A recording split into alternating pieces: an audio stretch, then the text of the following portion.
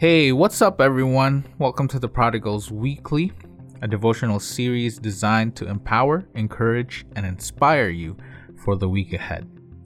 This week, we will be studying the story of the rich young ruler, which is found in Mark 10:17-27. And it says, "And as he was sitting out on his journey, a man ran up and knelt before him and asked him, 'Good teacher, what must I do to inherit eternal life?' And Jesus said, 'Why do you call me good? No one is good except God alone. You know the commandments. Do not murder, do not commit adultery, do not steal, do not bear false witness, do not defraud, honor your father and mother.' And he said to him, 'Teacher, all these I have kept from my youth.' And Jesus, looking at him, loved him and said to him, 'You lack one thing. Go, sell all that you have and give it to the poor, and you will have treasure in heaven, and come, follow me.' Disheartened by the saying, he went away sorrowful, for he had great possessions. And Jesus looked around and said to his disciples, 'How difficult it will be for those who have wealth to enter the kingdom of God.' And the disciples were amazed at his words, but Jesus said to them again, 'Children, how difficult it is to enter the kingdom of God, as it is easier for a camel to go through the eye of a needle than for a rich person to enter the kingdom of God.' And they were all exceedingly astonished and said to him, 'Then who can be saved?' Jesus looked at them and said, 'With man it is impossible, but not with God, for all things are possible with God.'"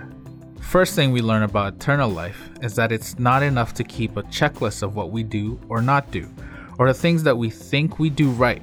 It's about the state of our hearts and making sure that there isn't anything that we love more than God.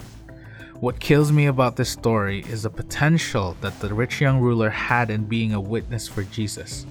There was a reason the author decided to label him as a rich young ruler.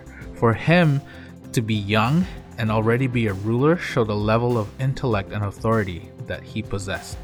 So imagine this man following Jesus and being a messenger of the good news of the gospel to the world. Imagine all the things God could have done through him had he just given up what Jesus told him to give up and followed him. But for us, there are also things that are hindering us from fully accomplishing God's will in our lives. It could be money, like this story. It could be a relationship that God is trying to tell you to let go of.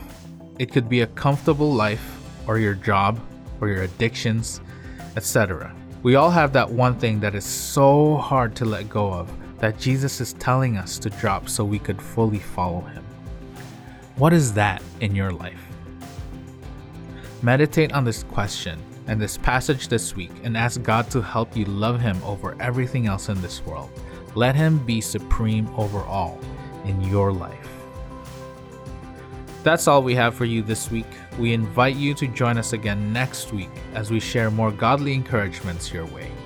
God bless.